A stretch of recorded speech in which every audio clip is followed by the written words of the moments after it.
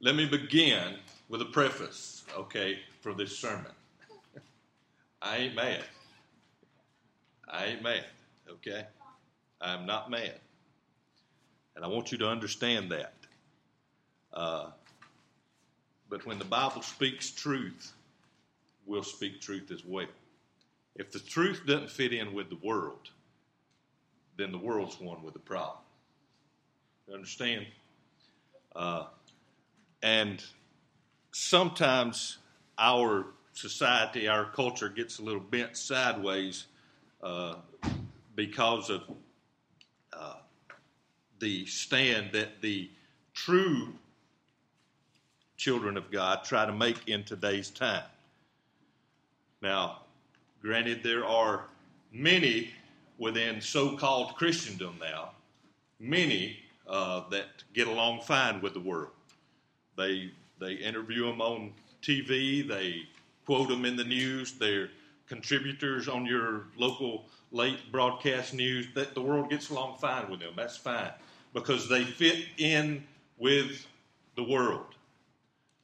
But when the true church, the people of God, take a stand for what is truth and what is right, you will notice, if you have not already in today's time, that more and more we're coming under the gun, under the fire of those who would want us silenced. There's coming a day, you think, I used to think this was hyperbole when the preachers would speak it from the pulpit. There's coming a day when, we can't say this and that anymore, but the day is here. The day is not far in front of us. Of course, when we, do our sermons, we recording these sermons in a program, and after we do that, we put these sermons online, and then these sermons go out, and whoever wants to can go to our church website, click on them, and listen to what we have in our sermons. There's coming a day when that's going to be shut down. When because of things that we say from this pulpit, we will be silenced. Oh, no, Joey, that one, yes, it's coming. It's not far away. We're like, well, this election's going to take care of that. No, it's not far away. It's not. Now, I don't want to get over dramatic or anything like that, but I do want you to understand where we are at in Scripture history, where we're at. People have been preaching the return of Jesus Christ for thousands and thousands of years, a couple of thousand as a matter of fact. People have been talking about the return of Jesus, and still we hear today, he's coming back. But is he really coming back? Well, I want us to look at the life of a man that I think will testify to that fact. And as you can see from from Hebrews chapter 12, every now and then I come up with a cute little title for a sermon, and I try to do it every week, but it does not work out every week. Only every now and then do I actually hit upon one. And I think I did this week with the sermon title that we're going with, Get in the Cloud. Get in the cloud. Now you see all kind of TVs, and I know like in today's society we're like, oh, okay, yeah, the cloud. I'm on the cloud, Joey. Yeah, I'm on the cloud, but I want to talk to you about a different cloud. A different cloud. Look at Hebrews chapter 12, beginning in verse 1. Wherefore, seeing also, we also are compassed about with so great a cloud of witnesses, let us lay aside every weight and the sin which does so easily beset us, and let us run with patience the race that is set before us, looking unto Jesus, the author and finisher of our faith, who for the joy that was set before him endured the cross, despising the shame, and is set down at the right hand of the throne of God. Let us go to the Lord in prayer. Most kind and gracious Father, as we come this way today, Father, we ask that your will be done, that your kingdom be high and lifted up, that Holy Spirit would teach us from your word, God, that you would have us to glean from it. Lord, that we'd put ourselves aside. Lord, we'd not do anything of our own selves, but trust ever in the leadership of the Holy Spirit. Lord, those here in this service today, Lord, wherever they may be that hear the sound of our voice, Lord, that they might be encouraged and strengthened in your word. Lead, guide, direct in all that we ever do. And let us always be careful to give you the praise, the honor, the glory. For us in your name we ask all these blessings. Amen and amen. Now notice now what Scripture says. This is Paul writing to the church. Let me back up on that, because a lot of people get bent out of shape because you say Paul wrote that, because there's scholars like, well, we don't know if Paul wrote that. Well, they can think what they want to, but I think Paul wrote that. Okay? And when he wrote this, he said, wherefore, seeing we also are compassed about with so great a cloud of witnesses. Now think about what Paul was talking about, what he was discussing in this book here. Because we see a lot on the people that have come before us, on those that have come before us in the faith.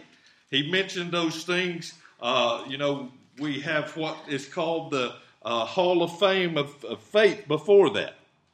And we see all those champions of the faith mentioned in the chapters before. He gets to chapter 12 there, where he mentions looking at that great cloud of witnesses. What does he say? Let us lay aside every weight and the sin which does so easily beset us. And let us run with patience the race that is set before us. And as a study in this has begun to look and study on things. Now, I didn't mention this last week. It's like I told the guys in Sunday school a while ago, because I'm not really a big fan of October 31st. Not a fan at all, okay? Truth be known, I just go ahead and tell you, I don't like it. Because, well, to me, it's Reformation Day. It was 499 years ago, last Monday, that Martin Luther took and nailed those 95 Theses to the church at Wittenberg. For those not familiar with history, that is what is considered by many the beginning of what is known as the Protestant Reformation. Truth be known, it began many, many years before with a fellow named John Wycliffe, considered the morning star of the Reformation, who had translated scriptures into what was known as the vulgar tongue. And what that meant is they took and translated Scripture. The Roman Catholic Church forbade that Scripture be translated in any other language than that of Latin. Why is that? Because they could keep control of the church. So Wycliffe did that and began what we know as a Reformation. But anyway, that anniversary was last Monday. And next year will be the 500th year of that. Pretty good anniversary. But as I begin to think about that, I studied at great lengths on some different things that happened back then. And I want you to understand. I want you to realize, Joey, I really don't like history. And I'm going to tell you, if you don't understand where you come from, you don't know where you're going. I mean, that's just a plain fact of the matter. If you don't understand where you come from, you don't know where you're going. And Christians better understand where you come from. You better understand where you come from. Let me tell you the little count. All right? April 1519. Pretty good year, right? Back several hundred years ago. Well, in April 15 of 19, one woman, 6 men were burned to death at Coventry over in England. Okay? So we, realized that these types of things happened back then, that there were things that went on, that people were doing all kinds of stuff back in the olden days, and that the church had to really look out and make sure none of this heresy stuff was going on. So in 1519, these one woman and 6 men were burned to death. And it should be noted that mercy was granted in that some of the women were allowed to live to care for the orphans that were about to be made. Okay? What was the crime of these one woman and these 6 men? What was so heinous a crime that they had to be burned alive at the stake? I'll tell you what it was. They taught their children the Lord's Prayer in English. That's it. They taught their children the Lord's Prayer in English. You see, the church, the Roman Catholic Church, forbade that anybody could teach anything in any other language except for Latin. And when, for all that time now, for all what is considered the Dark Ages now, there's always been men and women committed to the true church, committed to the true scriptures, and going about teaching those. But you see, a place in time where men and women are burned to death simply because the church forbids that you teach anything in English. That's a pretty rough time, ain't it? That's a pretty rough time. That was 1519. Later on in 1524, there was this young guy, young priest. He slipped away from London over there. He lived over there, was a tutor over there for a pretty good, well-off guy. But he left out in London in 1524. The king, the government didn't want him. They forbade him to leave, but he left knowing what? That he would never see his homeland again.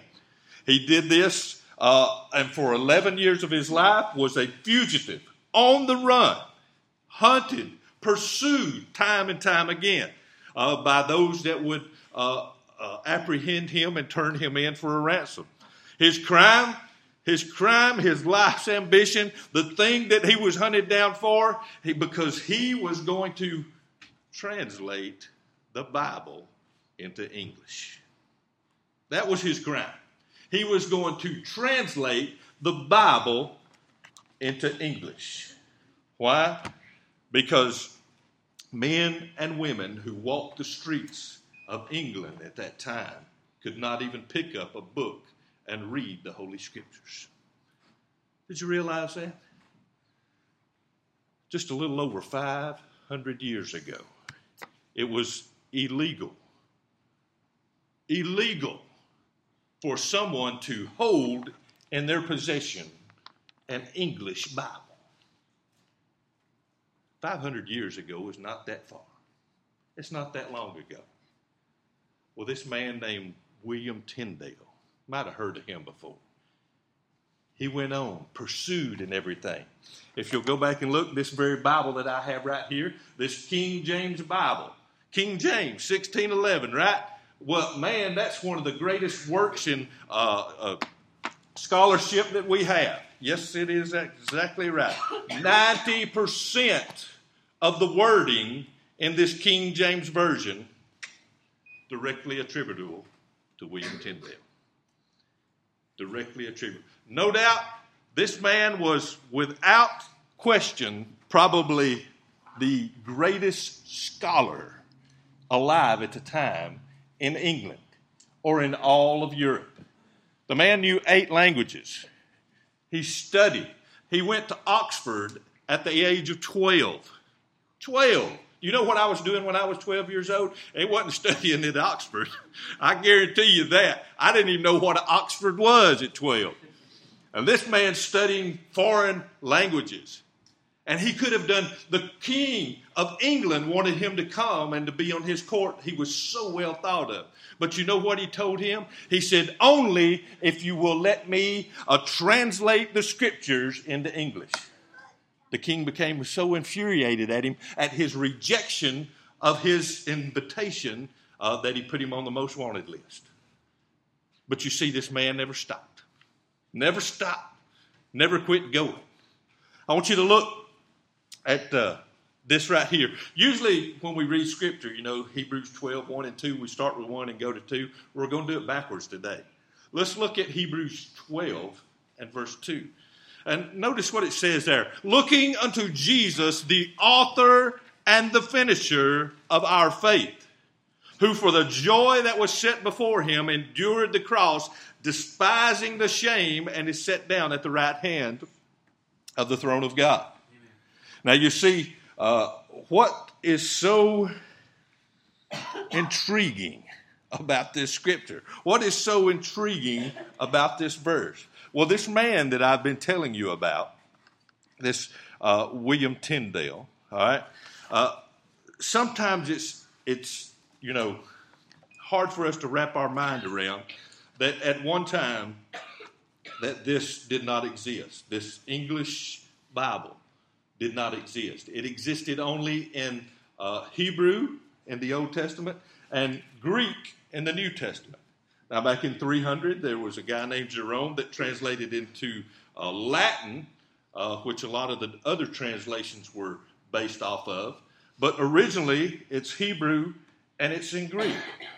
And then when somebody read those words, if I read, Greek, and I was reading Greek, if you didn't speak Greek, you didn't understand Greek, I had to translate it so you could understand, so you would know what the scripture was talking about. And you see, that's what Tyndale was doing. He was going through the Greek New Testament, and he was translating it so the common people of England, the bakers, the blacksmith, the gardeners, all the people, they could understand what Scripture was telling them. And you see, when he got to this verse over here, when he got to this verse, this Hebrews chapter 12 and verse 2, there was a word in there, archegos.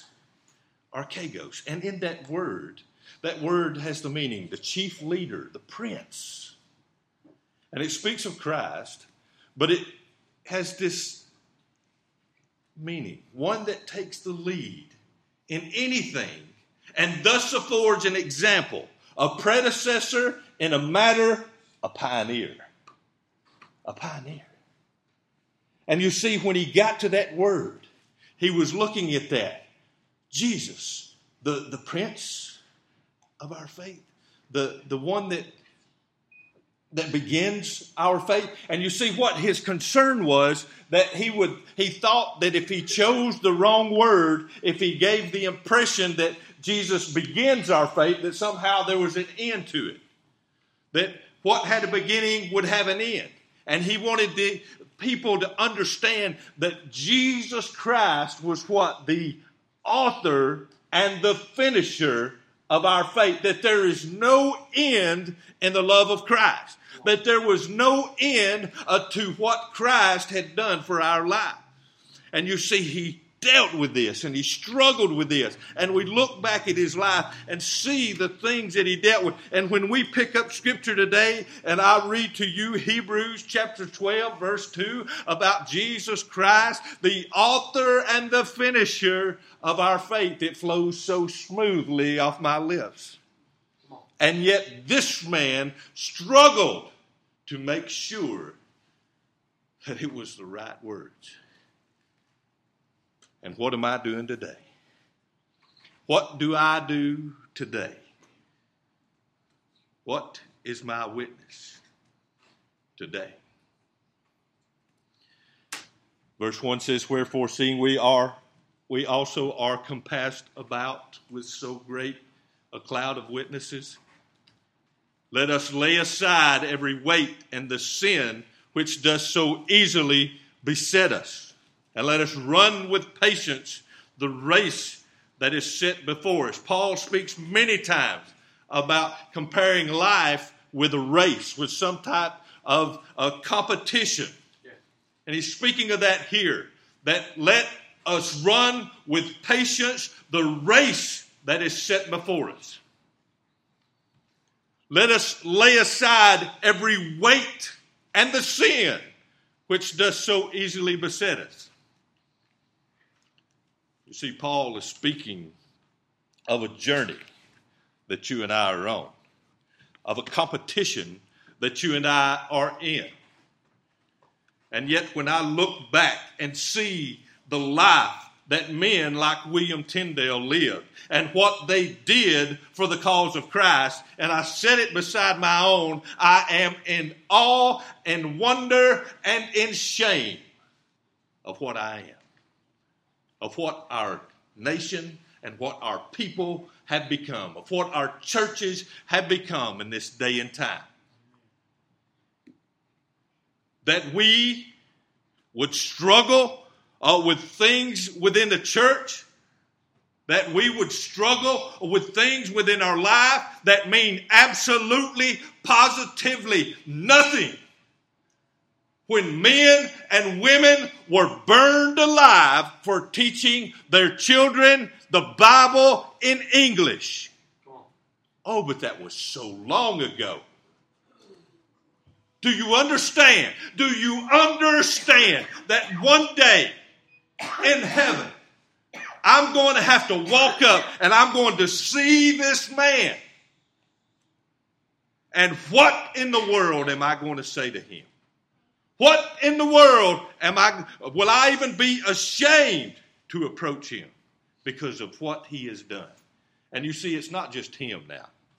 Because there are thousands upon tens of thousands of men and women just like him who died for the faith, who died for this word right here, who died for the cause of Christ, who would not simply say, oh, I submit, you're right, Pope, I'll take that back.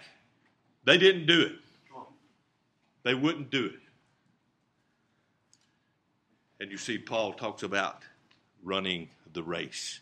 This great cloud of witnesses. You see what I mean? Get in the cloud. We've got to get in the cloud, folks. We've got to get in the cloud of witnesses. We've got to be one of those that runs this race, that lays these weights aside, that doesn't let the sin so easily beset us. Yeah. Understanding and knowing that we're going to stand before a holy judge who is going to judge us on what we have done with his word. This is the truth. This is the only truth. Nothing but the truth. Jesus said what? I am the way, I am the truth, I am the life. I'm going to stand before him one day. You see, I'm not mad. But if I don't tell you the truth, guess who that's on? It's on me. It's on me. So I'm going to tell you the truth. Because I'll be the first one to let you know my life comes way, way, way short of where it ought to be. My life comes up short each and every day. Yes, I come up short. But I realize that we've got to keep on running this race.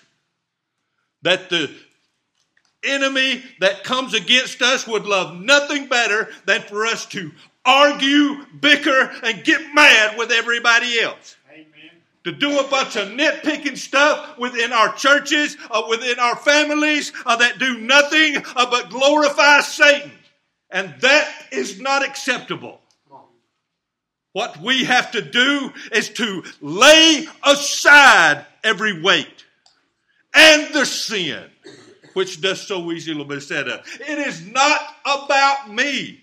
Nothing is about me. Never has been. Never will be. It is always about Jesus Christ. If it's ever about anything else but Jesus Christ, let's lock the doors and go back home, because that's all the good we'll ever do. If it's about anything but Jesus Christ, it has no place in this church. It has no place in our life. Jesus Christ is the only reason that we should get out of bed in the morning. It's the only reason we should do anything we do in our life. It's the name and the life of the Lord and Savior Jesus Christ. When we stand before a holy God, on that day, and He judges us with what we've done with our life, and we stand there. Listen, you cannot stand there anymore and say, God, I didn't know. It was charged to me to tell you that. I've told you that. I've told you you're going to give an account for that. That's what I was bid to do. That's what I know. I know the lives of men like this. I know what He has done. I know what me and many before Him has done. I know what people are still doing today, living the cause of Christ, living for Jesus Christ. People are still doing that today. They are. But you see, the enemy is running rampant today. And he's convinced you of all kind of foolishness. He's convinced you of all kind of stuff that does not matter in this life. He convinces us that we're taking this way too seriously. Oh, you take that Bible way too seriously. Oh, really? Oh, really? Did you know that's the only thing that is going to save us? That's it. That's how the message got to us. That's how the message got here. God sent His Son. He loves us so much that He sent His Son.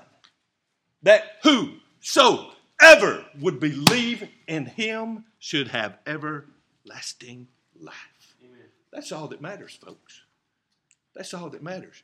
I don't care what you got in the bank down here or up there or over there.